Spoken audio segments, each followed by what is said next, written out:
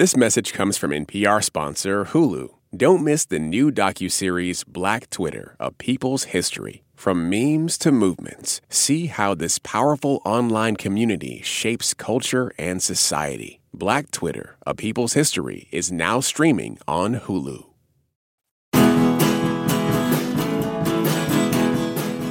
John Mulaney wants to talk about drugs. In his new Netflix special, Baby J, he recounts the intervention in late 2020 that sent him to rehab. He talks about his resistance to giving up cocaine and a variety of pills, his schemes to avoid sobriety, and how it feels to have your friends tell you how worried they are over Zoom. I'm Linda Holmes, and today we're talking about John Mulaney's Baby J on Pop Culture Happy Hour from NPR. This message comes from NPR sponsor BritBox. Discover powerful new series like Three Little Birds and BAFTA-winning drama Time, starring Bella Ramsey, Tamara Lawrence, and Jodie Whittaker. Stream the best of British TV only on BritBox. Start a free trial at BritBox.com. NPR's editorial independence and integrity is non-negotiable. It's the reason why so many listen to 1A's Friday News Roundup. You'll get analysis and insight from the world's best correspondents. Listen to 1A's Friday News Roundup, only from NPR.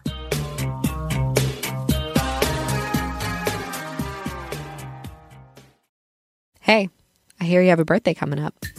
Yeah, you. If you're listening to this, that means you have a birthday coming up eventually. And here at Life Kit, we want it to be a special one. Magic can happen and good luck can happen and serendipity can happen if we're open to it. How to have a good birthday, even if you're not a birthday person. That's on the Life Kit podcast from NPR. Joining me today is NPR contributor Serena Toros. Welcome back, Serena. Hey, Linda. And also with us is Ronald Young Jr. He's the host of the film and television review podcast, Leaving the Theater. Hi, Ronald. Welcome back. Hi, Linda. Glad to be here. John Mulaney has done several specials for Netflix before Baby J, including the variety special John Mulaney and the Sack Lunch Bunch. He's sometimes talked about having given up drinking, and he had given audiences glimpses of his life with his then wife and their dog.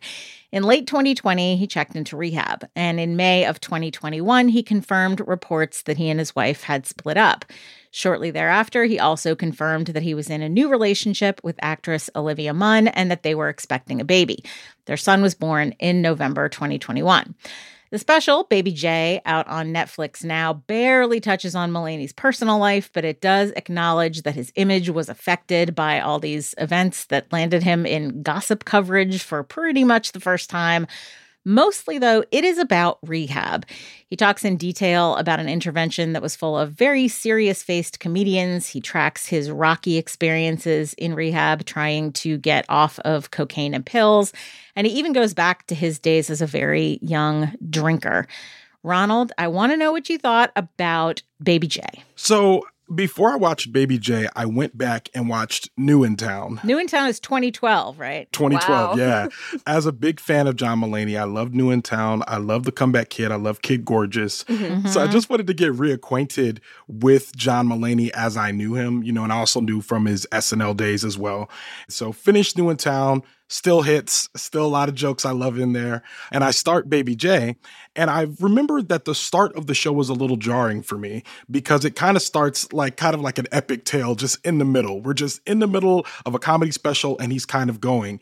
As it started, I remember thinking, oh, I don't know if I like this already. This feels different from what he normally does.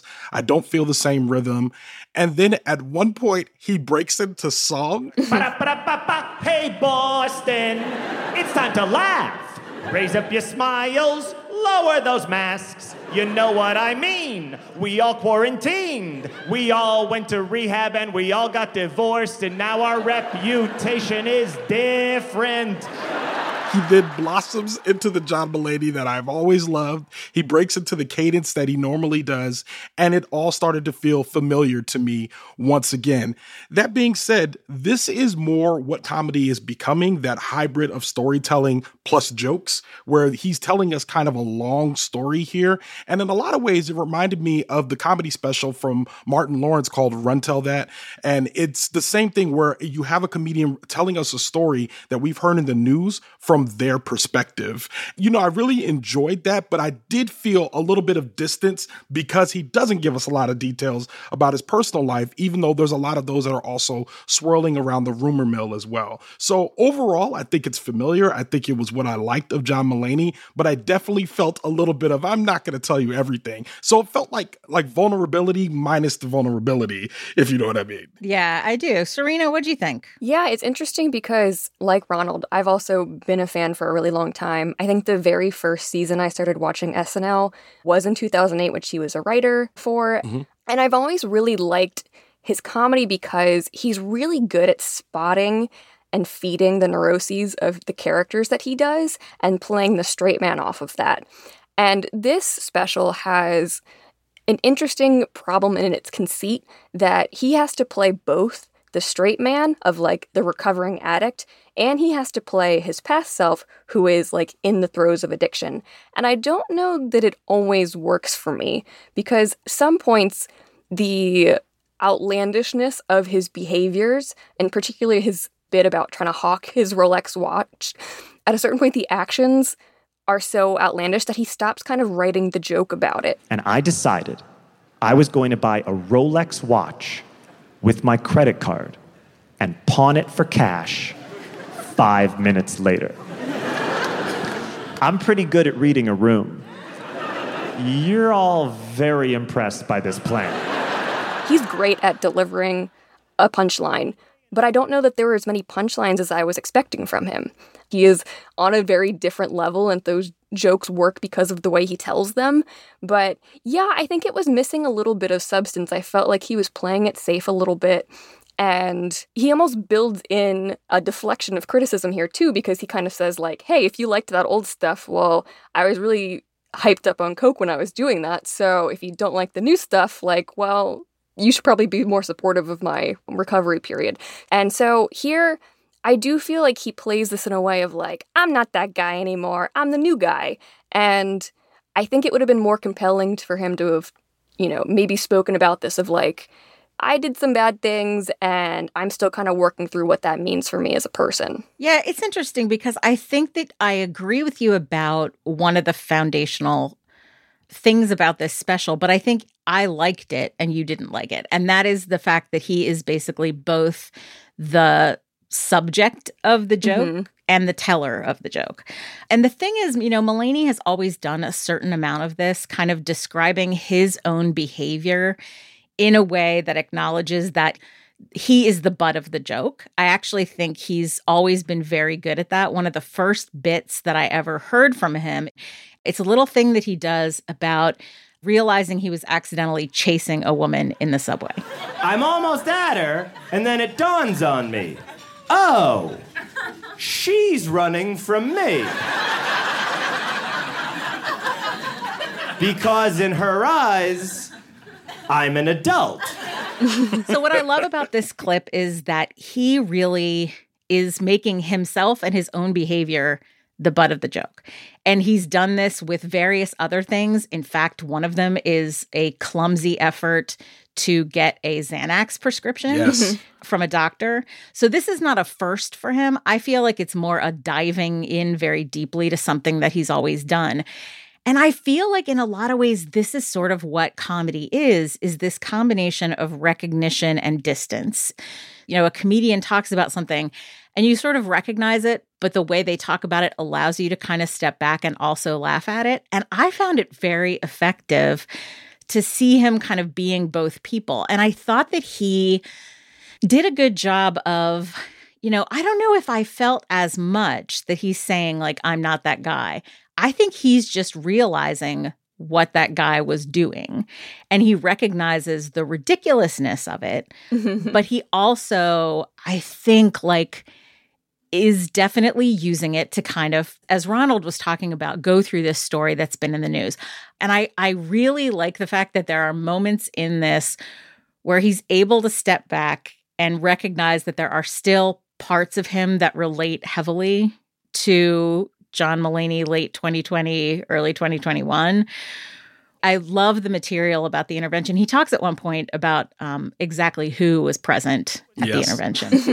As mad as I was when I walked in there, I was like, this is a good lineup. This is really flattering in its own way.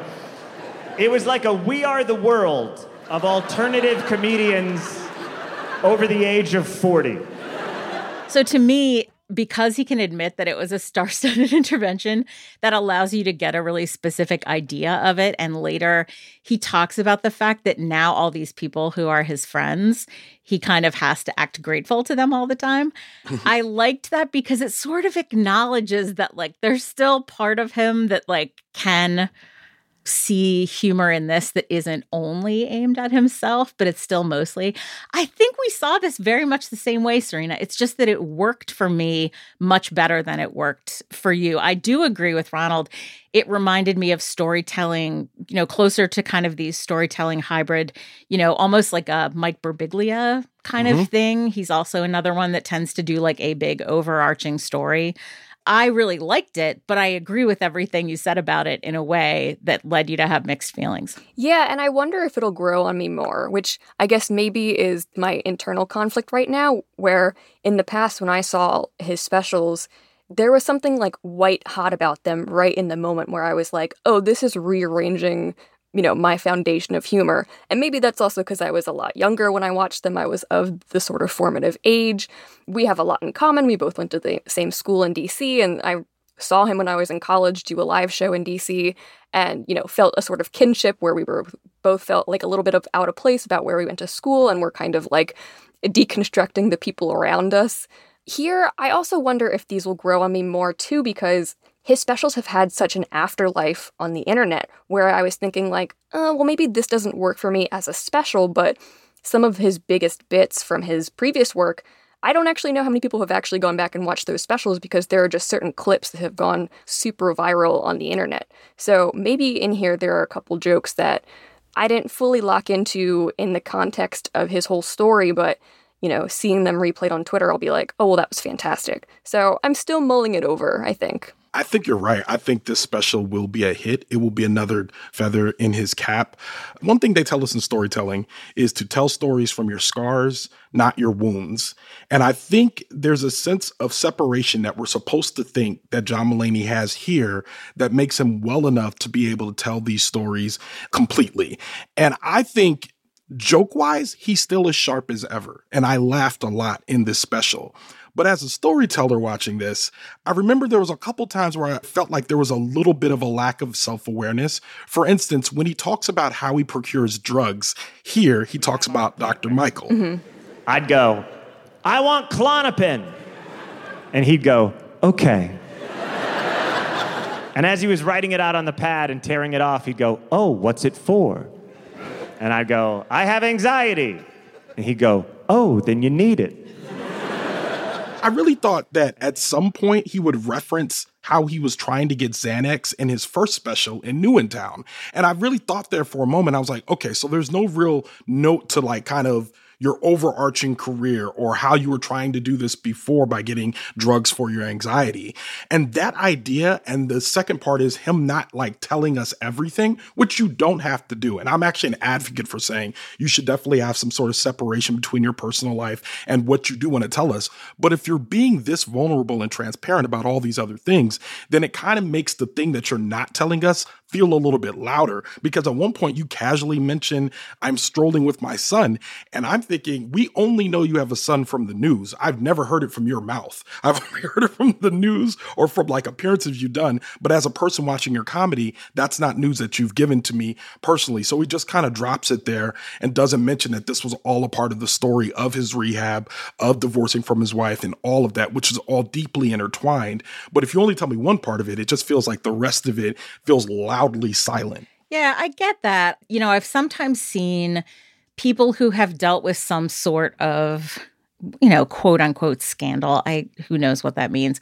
Something in their personal life that's sort of gotten a lot of attention. I've seen people kind of try to do a little bit, but they draw a line and they try not to say anything. I think in a situation where, especially where other people are involved, your ex-wife, your current partner, your child, I do understand deciding not to talk about it. And there's part of me that thinks if you're not going to talk about it, go out, make your first special, and don't talk about it at all. And then rip the Band-Aid off. And people who expect to hear about that are going to come in, they're going to watch the special, and they're going to realize he will talk about this, he will talk about this, he will be vulnerable about these 5 things. He is not going to talk about the ex-wife, the current partner, the kid. He's not going to get into it. If you can live with that, then you're, going to get a lot out of this special. If you can't, you don't, because he's not going to try to sort of do enough. You always get the feeling people are trying to kind of take the air out of something like that without getting too far into it. I think you're right. He doesn't do that. He just kind of decides to walk away from it. I found that interesting. The thing that I do think is too bad, and I don't know that it would have been possible to do this without getting into those things about other people who are involved. He does make a very quick reference to likability as a jail, which I think is a super interesting idea that I sort of agree with in his case and a lot of other people's cases. I would have loved to hear more about that, but I understand why he didn't get into it. In some ways, it would just make it worse to get into it and kind of debate his persona with people. So I was fascinated by this. I really thought he went to some interesting places. You referenced, Ronald, the stuff about Dr. Michael.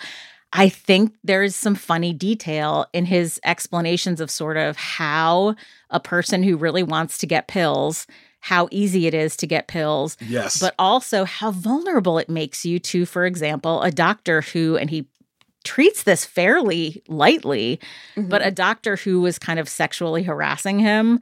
And you can imagine, like, if that's a reality for him, it's probably a reality for a lot of other people.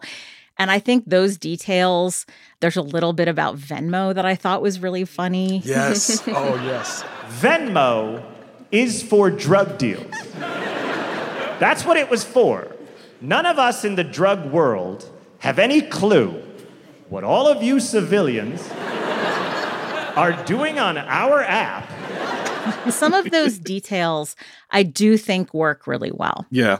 And I think, again, I'll say, like, funny. Like, I'm 100% with you on saying it's 100% funny. And I think the John Mulaney fan in me is really just happy to see him back and be sharp. I will say the part of me that is, like, really considering what Serena is saying like, as for your future, is this what we can expect, or what is this going to look like? Are we going back to the kind of king of observational comedy, or the prince of observational comedy, if Jerry Seinfeld is still alive? But the kind of, are we going back to this kind of observational route that we're kind of used to, or what happens next? Are there going to be more things that you're mining from your life, or is it going to be more like outward focused comedy after this? Yeah, to speak to Linda's point about him kind of breaking the fourth wall a bit about the persona, I saw this opportunity in the special that he didn't take to get a bit more meta about it and not necessarily bring in the people in his life by name, like his ex-wife or his current partner or the baby.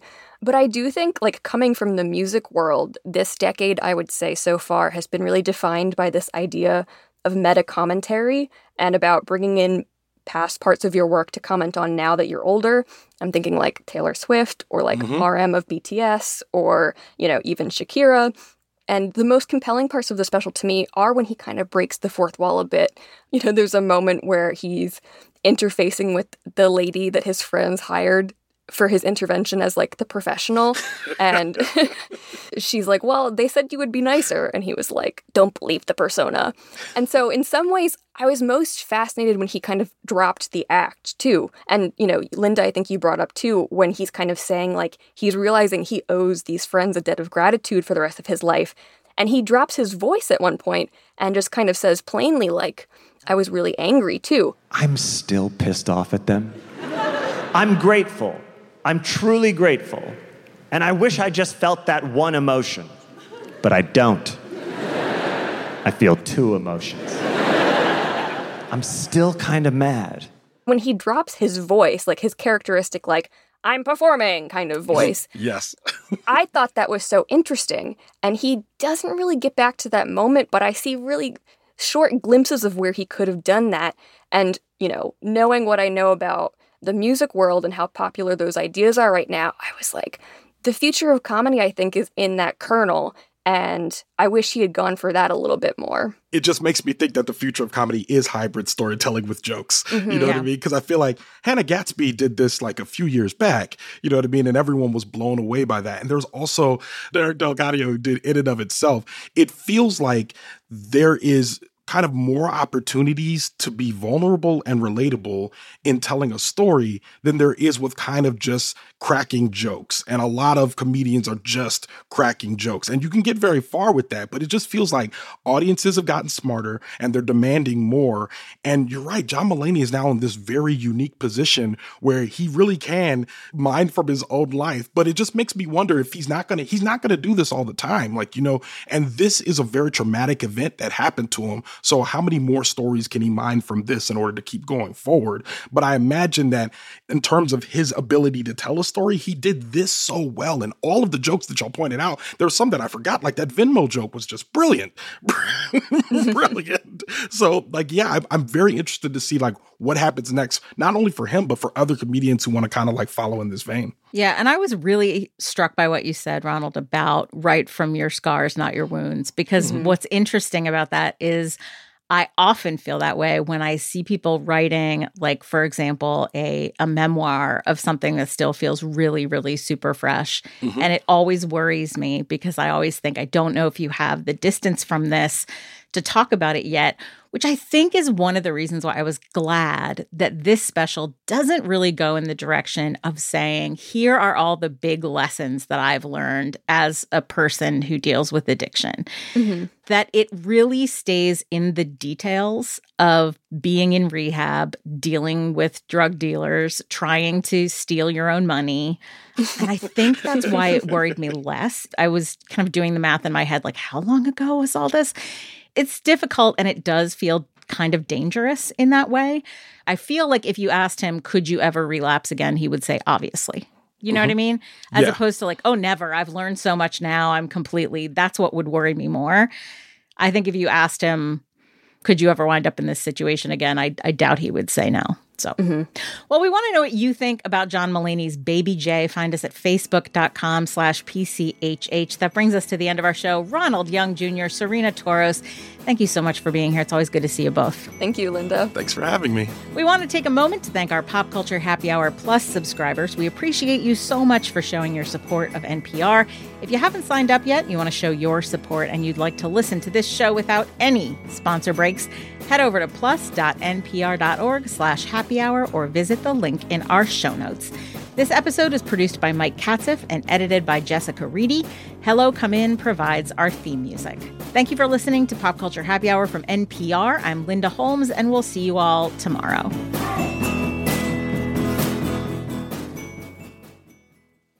This message comes from NPR sponsor Delta Airlines. When you think about it, half the trips the world takes are trips home. Home. What we all eventually long to get back to, no matter what took us away to begin with. Those at Delta know that, because all 100,000 of them are, above all, travelers just like you. It's why they try to make you feel at home long before you even get there. Pro-Palestinian protests have popped up on college campuses across the country. But from the eyes of students, what are we missing? From the outside, these protests are painted as really violent when that couldn't be further from the truth. I'm Brittany Luce, host of NPR's It's Been a Minute, and I'm inviting you to hear from student journalists who see what the rest of us cannot. On It's Been a Minute from NPR. On NPR's Throughline. We cannot function for 24 hours without cobalt because it's in our smartphone, our tablet, our laptop. And as a consequence, the lives of the people living in that part of the Congo descended into just a catastrophe. Find NPR's Throughline wherever you get your podcasts.